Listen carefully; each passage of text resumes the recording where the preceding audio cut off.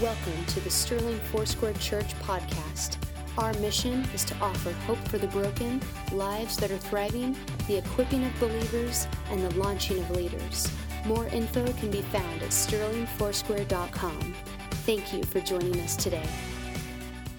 Well, we've been in a sermon series called Back to Life, and over the past few weeks we've been looking at stories from the Gospels of where Jesus miraculously and physically raised dead people back to life again. And as we're in this sermon series, we're getting ready for the greatest resurrection story next Sunday. Spoiler alert, Jesus coming back to life again. But we've looked at the story of Jairus' daughter, the little 12-year-old girl who died, and then Jesus went and raised her back to life. Last week, we looked at the story of the widow of Nain, who during the funeral procession, Jesus went and funeral crashed and prayed over the body and raised the young man back to life again. And today we're going to look at the story of Lazarus. Lazarus is an iconic story in Scripture. It's this phenomenal story of this man who was dead for 4 days, and then Jesus went and raised him back to life again. It's miraculous, it's incredible, it's almost unbelievable. It really is impossible. But I remember growing up in the church, it was one of those stories, it's like one of these iconic stories, sort of like, Daniel in the lion's den and David and Goliath, the feeding of the 5,000. And for me, Lazarus was right up there with one of those. I don't know if you grew up in an old school church that had the flannel graph, but that's what I grew up with. And I think we should bring it back because it is solid. Yeah, thank you, Roger. Because I remember my Sunday school teacher talking about the story of Lazarus, and they had the big flannel graph here, and there was a tomb on it, and there was a stone over the tomb, and then there stood Jesus, and then Jesus said, "Lazarus, come forth." Oh, I forgot this. They would roll the stone away, and then Jesus would say, "Lazarus, come forth." And then there at the entrance of the tomb, you would see this man who was wrapped head to toe in cloths, his face covered, standing there like a mummy who had just come back to life again. And as a little girl in the church, I was like, whoa, this is amazing. It's like the stuff of modern day TV shows. If you're into shows like The Walking Dead or whatever, that's this thing right here. It's out there stuff. And I just grew up in the church thinking, wow, the Bible is awesome, the stuff that's in there. And so it's so fun to be able to share with you this morning on the story of Lazarus. And we could talk all day just about the fact that a man who was dead for 4 days came back to life again. We could hang out there for a long time. But what I want to do this morning is I actually want to zoom out a little bit and talk about the significance of the story of Lazarus, not only where it's at in the book of John, but what it meant for the life of Jesus, and subsequently what it means for our lives today. So as we do that, I want to encourage you to get your Bibles out if you have your Bibles this morning. If you have an iPad or a phone, whatever the case, open up your Bible app and let's pray as we go into the Word this morning. Lord Jesus, we love you. We thank you that you are alive and that you are the God who takes dead things and brings them back to life again. God, and we thank you for your word, that it is the living word. It is God-breathed. And so we pray today, Lord, as we dive into your word, that you would breathe life through the words that are spoken and into our souls, into our spirits, that we might come alive again in the places that are dead, in the places that are broken, that you would speak your life, Lord Jesus, and that we would have the courage to respond to what you're speaking today. In Jesus' name, everybody said? Amen. So today we're going to look at John 11 and a little bit of 12. As we dive into that passage, I want to look at the context of what is happening in the book of John. So what's interesting is the story of Lazarus is only found in the Gospel of John. You would think that it being the iconic story it is, and the amazing, miraculous story that it would be in all of the Gospels, and there's a lot of different theories and ideas behind this, but the one that makes the most sense to me is that John was the latest Gospel compiled. Mark was the very first one, around 65 CE, and then we have Matthew and Luke that were written around 85 CE. And then John was the latest, around 90 CE. And so if you actually look at the scope of what was happening in that time period, the idea is perhaps the other gospel writers left out the story of Lazarus because Lazarus was still alive and it was to protect him.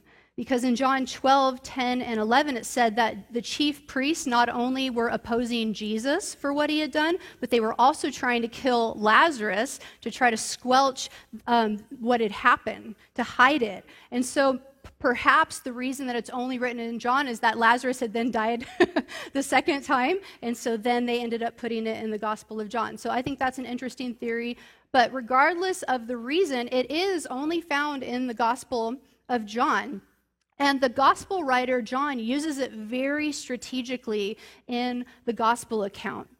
The goal of the book of John, it's a very different gospel. If you've read it in the other gospels, the book of John is a very unique one. And the entire goal of the book of John, it says in John 20:31, is this. It says, "These things are written that you may believe that Jesus is the Messiah, the Son of God, and that by believing you may have life in his name." So the entire book is compiled in a way to set up these miraculous signs that you see who Jesus is, you have an opportunity to believe in him as a result of it, and then you can find life in him as a result of those things. And so the whole first half of the book of John, John 1 through 12, John sets up these signs. There's 7 specific signs, and what they are is they're miracles that Jesus did. He strategically picks them sequentially to show more and more the miraculous power of Jesus, his power and his authority. And then at the end of each sign that he shows, people have an opportunity to believe. And so they are, the very first one in the book of John is Jesus turning the water into wine. The second is healing the nobleman's son, healing the lame man at the pool of Bethesda, feeding the multitude, walking on the water, healing the man born blind, and then they all culminate into this final 7th sign in John 11, which is the raising of Lazarus from the dead. What's interesting, as you see in the book of John, as you read through it, is that not only does each miracle further prove who Jesus is, but at the same time, they bring about more and more opposition against Jesus from the Pharisees. So from the very beginning, Jesus turns water into wine, and people are like, "Whoa, who is this guy?" And the Pharisees are like, "Whoa, who is this guy?" And as each one happens, more and more people are amazed by Jesus and believe in him, and then more and more the Pharisees oppose him and reject him and get more and more angry at him. Each one causes more controversy. And so the raising of Lazarus, which is the greatest sign of all in this gospel, shows not only Jesus' incomparable power and authority over life and death, but it is also the final straw for the Pharisees. It's what leads them to kill him. That's one of the significant parts about this story of Lazarus. It is a pivotal miracle in the book of John, which starts the sequence of events that lead to the crucifixion of Jesus. Because right after John 12, then starts the passion narrative, and then you get the rest of John 13 through 21. So Lazarus is this pivotal moment in the book of John where everything comes to a head, and then it goes down from there. If you've studied like narrative story arcs, Lazarus is like the moment, the culmination point, the climactic moment of the gospel. So the story of Lazarus holds an incredible amount of significance, not only in how crazy the miracle is, as we know from the flannel graph days, but also in what it means in the life of Jesus. Jesus raises Lazarus to life, knowing that it will cost him his own life. That is what's at stake in this story. In this miracle, we see Jesus fully yielding to the will of God and to his plans and purposes, not only for Jesus' life, but for all of humanity. There's intentionality to what's happening. There's pain involved. There's surrender involved. And this is really, really important for us to know and for us to see as we dive into the story today, because when we look at stories like the raising of Lazarus and other amazing miracles in Scripture, we often only see through the lens of triumph, but we fail to realize the incredible challenges that have led up to the moment that we're reading about. And if we don't have an accurate lens of what's happening in Scripture, we won't have an accurate lens for our own lives. We'll lean into part 2 of the story without realizing that there is a part 1. We'll expect victories without battles. We'll expect miracles without impossible situations. And when we encounter pain and disappointment in our lives, we'll think that there is something wrong with us or wrong with the path that God has us on, failing to realize that we are in good company and that we're in good hands. And so that's what the story is about. So with that understood, let's jump into John 11 today, the story of Lazarus. And I'm just going to read a portion of the narrative. You can follow along as you'd like on your own Bibles. Start with verse 1. Now a man named Lazarus was sick. He was from Bethany, the village of Mary and her sister Martha. Verse 3, the sister sent word to Jesus, Lord, the one you love is sick. When he heard this, Jesus said, this sickness will not end in death. No, it is for God's glory, so that God's Son may be glorified through it. Verse 6, yet when he heard that Lazarus was sick, he stayed where he was 2 more days. And then he said to his disciples, let's go back to Judea. But Rabbi, they said, a short while ago, the Jews there tried to stone you, and yet you are going back? Verse 11, our friend Lazarus has fallen asleep, but I am going there to wake him up. His disciples replied, Lord, if he sleeps, he will get better. Kind of like, we don't really have to go.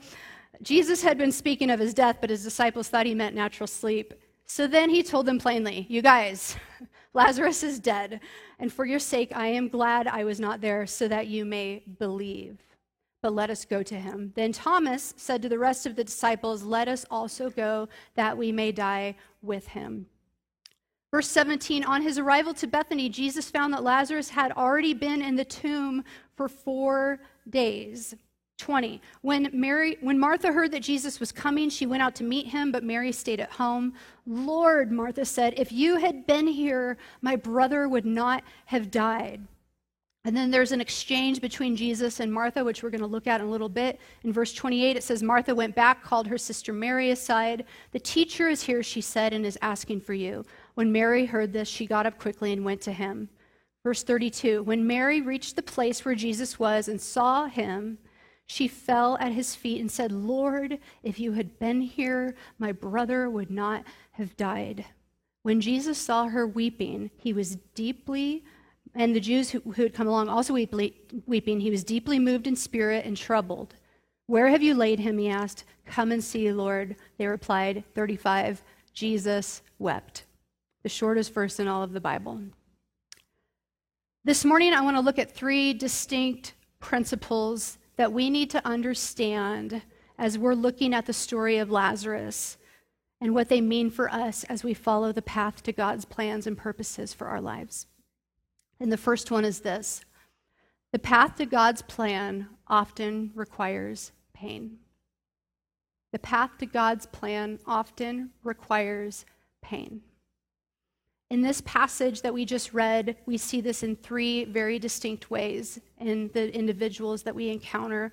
We see it in the disciples, we see it in Martha and Mary, and we see it in Jesus himself. With the disciples, you see in this passage that they are not thrilled at the idea of going back to Judea. Judea was an area that had the town of Bethany, which is where Lazarus and Mary and Martha lived. Bethany was about 2 miles away from Jerusalem. And so it's this area that they are very familiar with and that they had been to a lot of times, but they left for a very specific reason. And the reason is because every time they go there, the Pharisees try to stone Jesus or arrest him. And so they got out of there because Jesus said, my time has not yet come. So when Jesus finds out that Lazarus is sick and dying and is asked to go back there, the disciples are like, whoa. Do you realize what's going to happen if we go back there? They tried to stone you the last time we were there. They feared for Jesus' life and for their own. And then Thomas says in verse 16, which is this interesting moment in Thomas's life because he's not usually known as like the faith-filled one in Scripture. He sort of gets a bad rap. But he says, let us also go that we may die with him. So he's like, all right, let's do this thing. Let's go back there and let's die with Jesus. Like this is their expectation, is that if they go back to this town, that they will die. And interestingly enough, that is what happens. just a little bit later. So their fears, their concerns are legitimate. They're real. Okay, there was pain involved in the disciples saying yes to following Jesus' plan and going back to Bethany. Okay? Next, Martha and Mary. They knew that Jesus loved them. It says that multiple times in the passage that Jesus loved Martha, he loved Mary, he loved Lazarus. They were friends of his. Jesus had spent time in their home. They helped sponsor.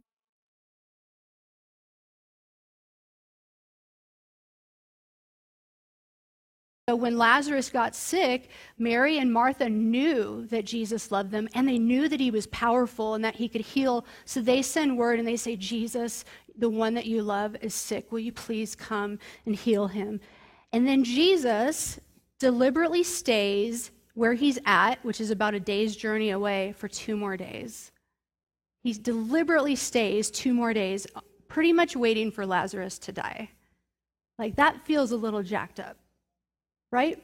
And that was Mary. 17, on his arrival to Bethany, Jesus found that Lazarus had already been in the tomb for 4 days. When Martha heard that Jesus was coming, this is verse 20, she went out to meet him, but Mary stayed at home. She's grieving.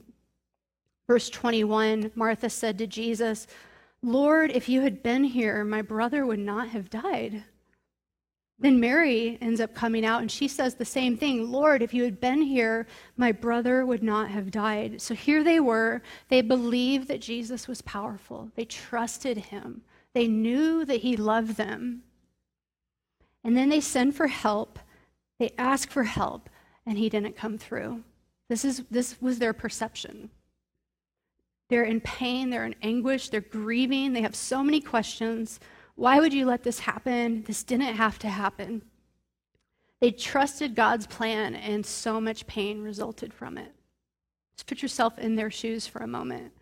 Jesus, we trusted you. And they're grieving, they're brokenhearted, they're brutalized by this process. And then we come to Jesus.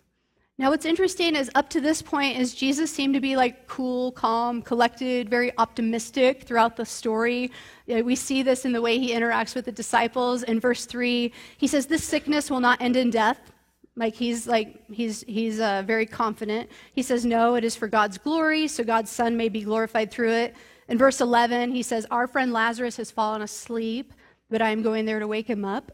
And then 14, he's very clear, Lazarus is dead, but for your sake, I am glad that I was not there so that you may believe. Let us go to him. So Jesus is he's very calculated, cool. Again, he's optimistic. He seems like he knows the plan. He's sticking to the plan. He's staying on target, right?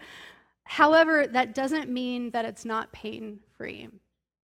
Because it says in 33, when Jesus saw Mary weeping, and the Jews who had come along with her also weeping, he was deeply moved in spirit and troubled. Where have you laid him? He asked. Come and see, Lord, they replied. And then it says, Jesus wept. So Jesus wept.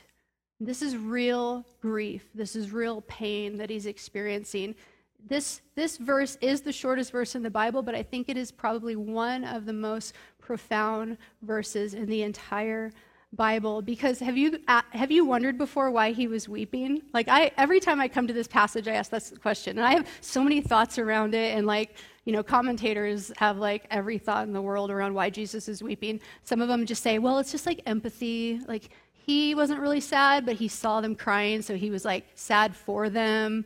Sort of like when you're watching a really sad movie and it's not actually affecting your life at all, but you see someone else crying, and then you inevitably cry, any of you out there. I'm guessing Katie's like that. Yeah, I'm like that. If you can watch Beaches and not cry, you are stone cold.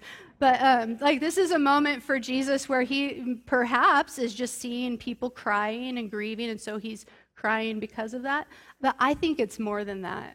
As I really dive into this passage and put myself in Jesus' shoes, I think that this is a unique opportunity to see under the hood in the life of Jesus, because we know that he's fully God. So He knows everything. He knows beginning to end. He's all powerful. We know that he's the King of Kings and the Lord of Lords. So like there's this like fully God side of him that we normally see in Scripture with all of his miracles and stuff.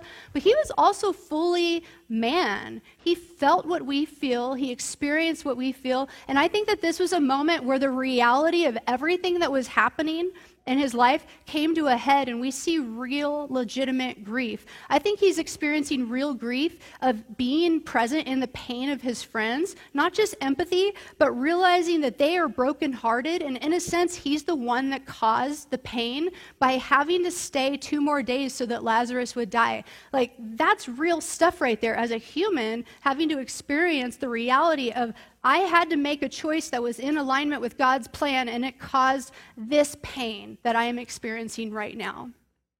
I think part of the pain that he's experiencing is the fact that he is fully God and he knows the whole story. He knows the scope of human history, because sometimes I read this and I'm like, Jesus, like obviously in just a moment you're going to raise Lazarus again. Like you don't need to be crying. You know what's going to happen.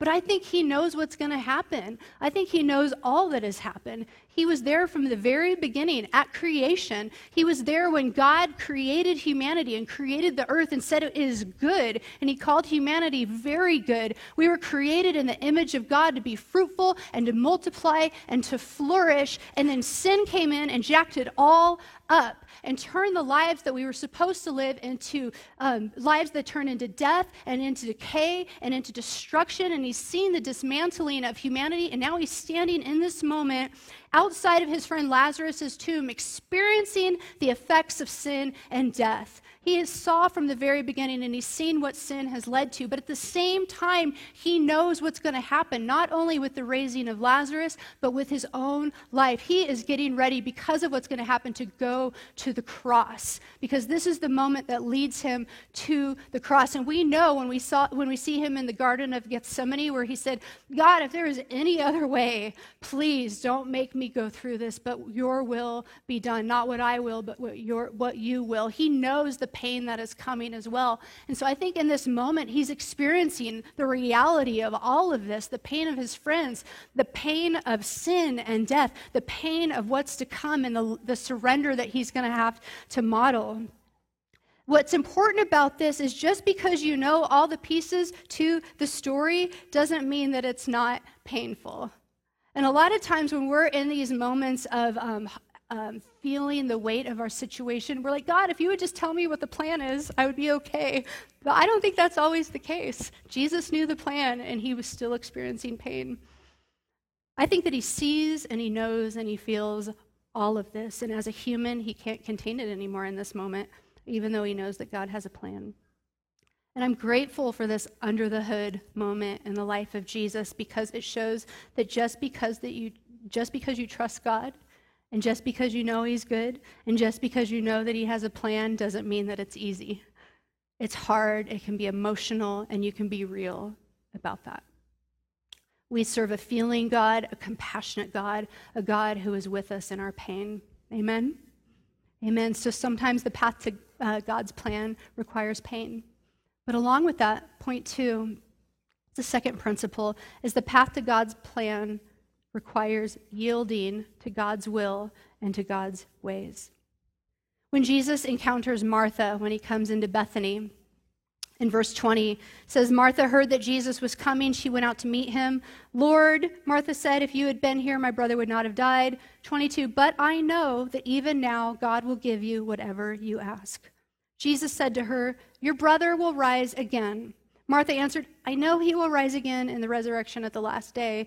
So she thinks Jesus is giving him a platitude, oh, he's in a better place. And she's like, I've just heard that a bunch the last 4 days. Thanks, Jesus. I know. He's like, no, this isn't a platitude. This is a promise. Your brother is going to rise again. He says in 25, I am the resurrection and the life.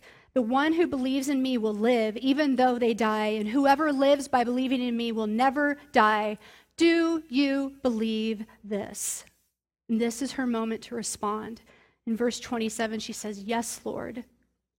Yes, Lord, I believe that you are the Messiah, the Son of God, who has come into the world. This is Martha's moment of belief. Before the miracle even happens, Jesus gives her the opportunity to yield to his will and to his ways. She doesn't understand the plan. She's confused. She's hurt. She's grieving. And Jesus says, no, you don't understand the plan. I am the resurrection and the life. Do you believe? She says, yes. And then we come to Mary, and she has an opportunity to yield to God's will and God's ways in this moment. It says in 29 that Mary got up quickly and went to Jesus. Verse 32, when Mary reached the place where Jesus was and saw him, she fell at his feet. She fell at his feet, and she said, Lord, if you had been here, my brother would not have died. What's interesting to me is that Mary says the exact same thing that Martha said, Lord, if you had been here, my brother would not have died, but she takes a completely different posture. She falls down at Jesus' feet in grief and surrender. And what's interesting about Mary is every time we see her in Scripture, that is the posture that she's taking before Jesus.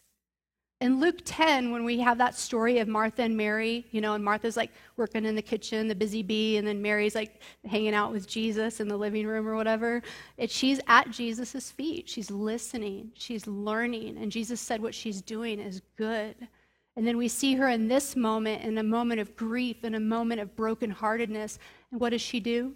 She falls down at Jesus' feet. The next chapter, in chapter 12, after this story concludes, there's a meal being held in Jesus' honor, and it says that Mary came in, and she fell down at Jesus' feet, and she anointed his feet with perfume. She cried tears that poured over Jesus' feet. She wiped them with her hair. She fell down in worship at Jesus' feet. Every time we see Mary in Scripture, she is falling down before Jesus in surrender. She's falling down with a posture of listening and learning, in moments of grief and in moments of worship. Regardless of the circumstances of her life, she postures herself at the feet of Jesus. She consistently yields to God's will and ways, regardless of the pain. And then we come back to Martha again. In verse 38, Jesus, once more deeply moved, came to the tomb. It was a cave with a stone laid across the entrance. Take away the stone, he said. And here's Martha being Martha. But Lord, by this time there is a bad odor, for he has been there for 4 days. In the King James Version, she said, but Lord, he stinketh. Which I think is a word we should bring back. This is kind of awesome. So he stinketh. So she's like, she knows Jesus has a plan, and then she's like, no. You can't actually remove the stone. It's too much. Jesus said, did I not tell you, if you believe, you will see the glory of God? So the promise has been given to her that Jesus is going to rise Lazarus again, but there is a prerequisite. Roll away the stone. Let me deal with it. Let me have access to the situation. And Martha's like, no, it's embarrassing. I'm ashamed. It stinks. Jesus is like, that is the prereq. You have to let me have access. Excuse me. So Martha yields to God's plan in the situation and lets them roll away the stone. So verse 41, they took away the stone. Jesus looked up and said, Father, I thank you that you have heard me. I knew that you always hear me, but I said this for the benefit of the people standing here, that they may believe that you sent me. So he's like, Father, I'm doing this for the people present so that they may believe. When he said this, Jesus called out in a loud voice, this is the moment, Lazarus, come out, or in the old King James, Lazarus, come forth, right? And the dead man came out, his hands and feet wrapped with strips of linen and a cloth around his face. So this is the moment of the passage, and we see this incredible demonstration of Jesus' power and his authority. We see triumph over death and over decay and over hopelessness. But this is also Jesus' moment to yield fully to God's will and ways for his life and what's to come, because this moment will cost Jesus his own life. He's not moved by external forces. He's not moved by fear. He's not moved by the doubt or the unbelief of the people present. He's not moved by the confusion or the pain of what people are experiencing, but he, with clarity, courageously proceeds into what God has called him to. He says, I am the resurrection and the life. Watch, watch. And Lazarus comes forth. So we see this yielding in Martha's life as she yields by saying, I believe, and letting Jesus have access to the tomb. We see it in Mary's life as she falls down in surrender at Jesus' feet. And we see it in Jesus' life as he courageously responds to God's will and ways for his life. But we also see it in one other distinct group in this passage, and it's the crowd. The crowd is present the whole time watching all of this. Imagine being a fly on the wall for this little shindig. And it says, Jesus says to them, take off the grave clothes and let him go. Lazarus is standing there still completely covered. So they take off the grave clothes. And then it says, verse 45, therefore many of the Jews who had come to visit Mary and had seen what Jesus did believed in him. This is one response. But some of them went to the Pharisees and told them what Jesus had done. So this is their moment of decision. Just as John leads up to in his 7 signs, they have an opportunity to respond. And there's a group of people present who say, yes, I believe, and they receive life in his name. And there's another group present that says, no. And they reject him. And not only do they reject him, but they go and tell the Pharisees what happened. It says that this is the Pharisees' response when they heard in 11:47 through 48. They said, here is a man performing many miraculous signs. If we let him go on like this, everyone will believe in him. And then the Romans will come and take away both our place and our nation. This was their fear, losing their place and their nation. So in 53, it says, so from that day on, they plotted to take his life. This was their moment of decision. Why would they do this? They saw the miracle. They actually believed in the miracles because they knew that people would believe by seeing the miracles. The reason that they did this is because they had very narrow expectations of who Jesus was and what he should do for them. Very narrow expectations. A lot of people hoped that he would use his miraculous powers on their behalf to become an earthly king and establish the nation of Israel again. That's what they wanted. They wanted him to rescue them, the people of Israel, from the Romans. He came to rescue the world from the curse of sin and death. His plan was bigger and better than their narrow view. They wanted God to yield to their ways. They wanted him to ascend the throne as a king, and instead he ascended the hill to Calvary and became the King of Kings and the Lord of Lords. And not only did they miss the greatest rescue of all time, they were the ones who crucified him. So the path to God's plan requires yielding to his will and his ways and not our own. And third, the path to God's plan always results in God alone getting the glory. This was the plan from the very beginning. Jesus talks about it a couple times in the narrative. In verse 4, he tells the disciples, this sickness will not end in death. No, it is for God's glory, so that God's Son may be glorified through it. In verse 40, he tells Martha, did I not tell you that if you believe, you will see the glory of God? God's glory was the plan. Jesus knew that the result would be the glory of God, both in Lazarus' story and in his story. But then in the next chapter, in chapter 12, after the story of Lazarus, after Jesus rides into Jerusalem in the triumphal entry, which is what we're celebrating today, Palm Sunday, Jesus actually kind of tells them the full picture. He tells the rest of the story, and he actually explains what it looks like for God to get the glory. In John 12:23 through 25, he says this, the hour has come for the Son of Man to be glorified. Very truly, I tell you, unless a kernel of wheat falls to the ground and dies, it remains only a single seed. But if it dies, it produces many seeds. Anyone who loves their life will lose it, while anyone who hates their life in this world will keep it for eternal life. That's what God's glory looks like.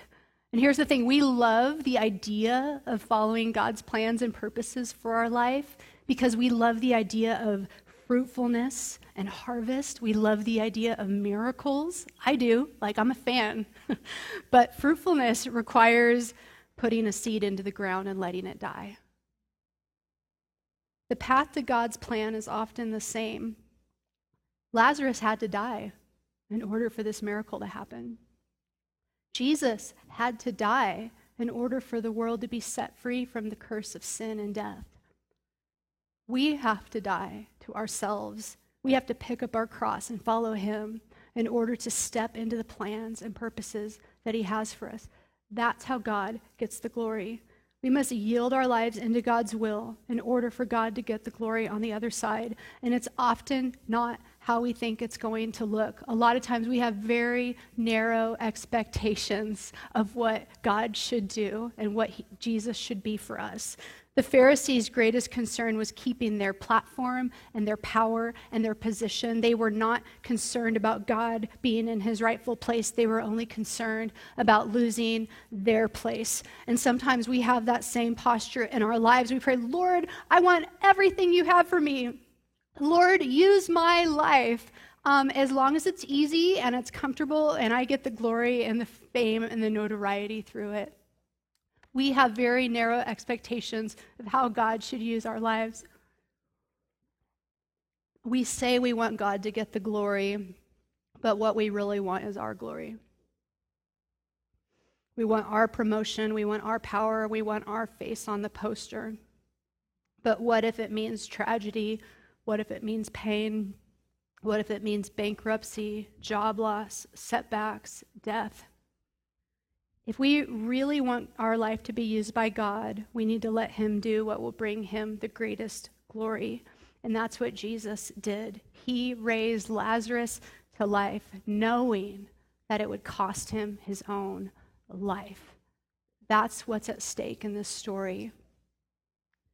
That was the path to God's plan.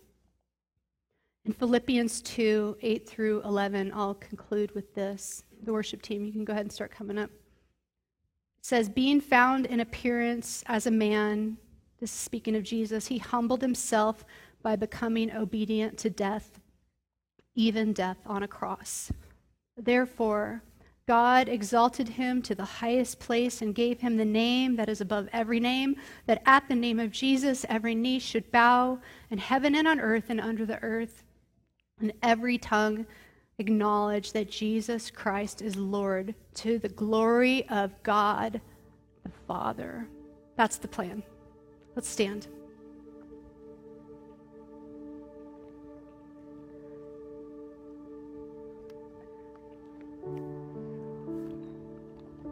I believe that God has incredible plans and purposes for your life. We tell you guys that every Sunday, that we are here to help you discover and become everything that God has created you to be. And it's good. It is good what God has for you. And if you're experiencing pain today, I just want to say I'm sorry. I know it's hard. I don't quite know your specific situation, but I've walked through pain and loss before, and it is hard. It is brutal.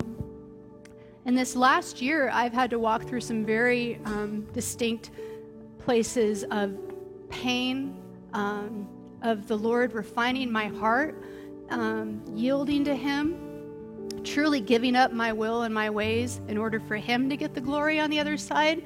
And it has been really hard. But I can tell you, I wouldn't trade it for the world, because pain has a way of purifying your motives, your intentions, your desires, to the place where you're not looking at your own life and your checklist of God, if you could just do these things, that'd be great, but you're looking to Jesus, fixing your eyes on him. You're like, Jesus, I just want you. I just want what you have for me. And I had to come to a place in my life this last year where I really did. I put everything on the altar. Okay, Jesus, I thought I knew the plan, and it doesn't seem to be going that way. And so here's everything, because obviously I don't know what I'm doing. And he took it and he purified my heart through it, and he ended up making something so much more beautiful out of it than I could have ever made myself. And the cool thing is my hands aren't on the levers anymore. Like, they're like this rather than this. And so whatever happens, he's the one that gets the glory. I think we've all been in places like that before where we've experienced pain and we're questioning. But I just want to say, if you're in that place today, one, I'm sorry. And two, you're in good company and you're in good hands. Because if you are falling down at the feet of Jesus like Mary did, he's going to take care of you. It's going to be good. You're okay, okay?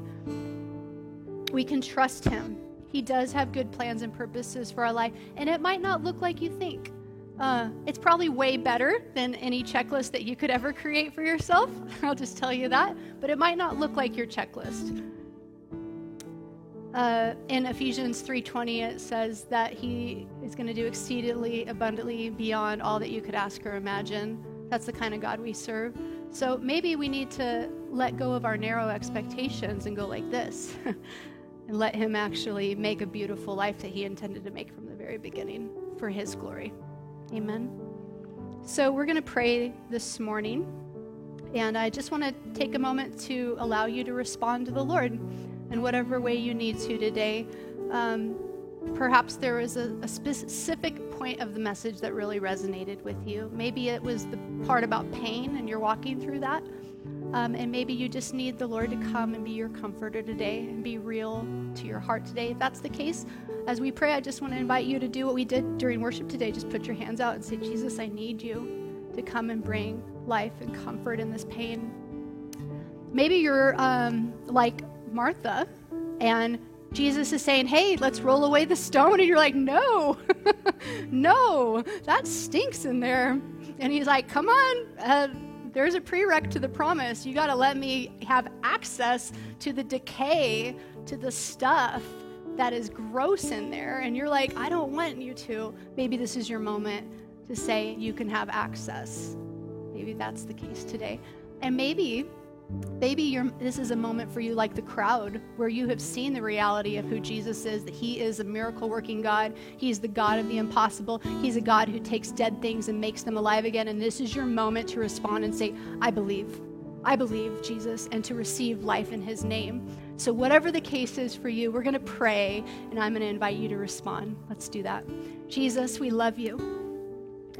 Lord Jesus, with open hearts and open hands, we just press into the reality of who you are today, God, that you are fully God, that you are the God of the impossible, the God of miracles, the God of the beginning and the end. You are the author and the perfecter. You wrote our story, and you're the one that's going to carry it out to completion. But you're also fully human, and you've walked in our shoes, and you understand the pain. You understand the reality. You are with us. God with us. And so whatever the need is in this place today, God, I ask for you to come and be you. For whatever need is here today, God, if it's pain, if it's brokenheartedness, that you would come and be close. You say that you are close to the brokenhearted. So God, I ask that you would come and bind up the wounds, bind up the pain, and be close and bring comfort, Lord Jesus. Lord, if there's people present today that they know there's an area of their life that is still in decay, God, that it's dead, and you're saying, let me have access to it. God, I pray for the courage with open hands and open hearts to say, come, do your thing in my life, Jesus. I give you full access to come and bring your miracle-working power, to bring your life, to bring your resurrection to the places that are dark and broken and bound. In Jesus' name, speak life. Come forth. Come forth in the name of Jesus. Jesus' name. And God, for the people present here who maybe have never said yes, who have never said, Jesus, I believe, this is their moment. With open hands and open hearts, we say, yes, we believe that you are the Christ, the Son of the living God who came to set us free. And so we say we believe in you, Jesus. We ask you to come and be the Lord of our lives. In full surrender, we give you access. In Jesus' name. In Jesus' name, Lord, we thank you for what you're doing in our lives. We thank you that your plans are good and that you are the one that will bring them to completion. So we say, have your way, Jesus. We're all in. In Jesus' name. Everybody said, Amen. Amen. If you responded to the Lord today in your seat with open hands and open hearts, I want to encourage you to also take that to the prayer station. Jesus called us to do life in community. Together, he told the community to remove Lazarus's grave clothes. He didn't have to stay bound like a mummy. So I would encourage you to take whatever it was and go talk to the prayer team today. If you said yes to Jesus for the first time, go talk to them about that. If you gave access to Jesus with the stone, go talk to them about that. Whatever it is, bring community around you so that you can walk this out, okay? I've got some action steps for you today, and it's very simple. We've looked at the book of John today. I would love for you to read the rest of the book of John this week. Take a snapshot of the screen, and these are some specific passages for each day as we're going into Holy Week, as we're preparing for Easter next Sunday. Love you guys.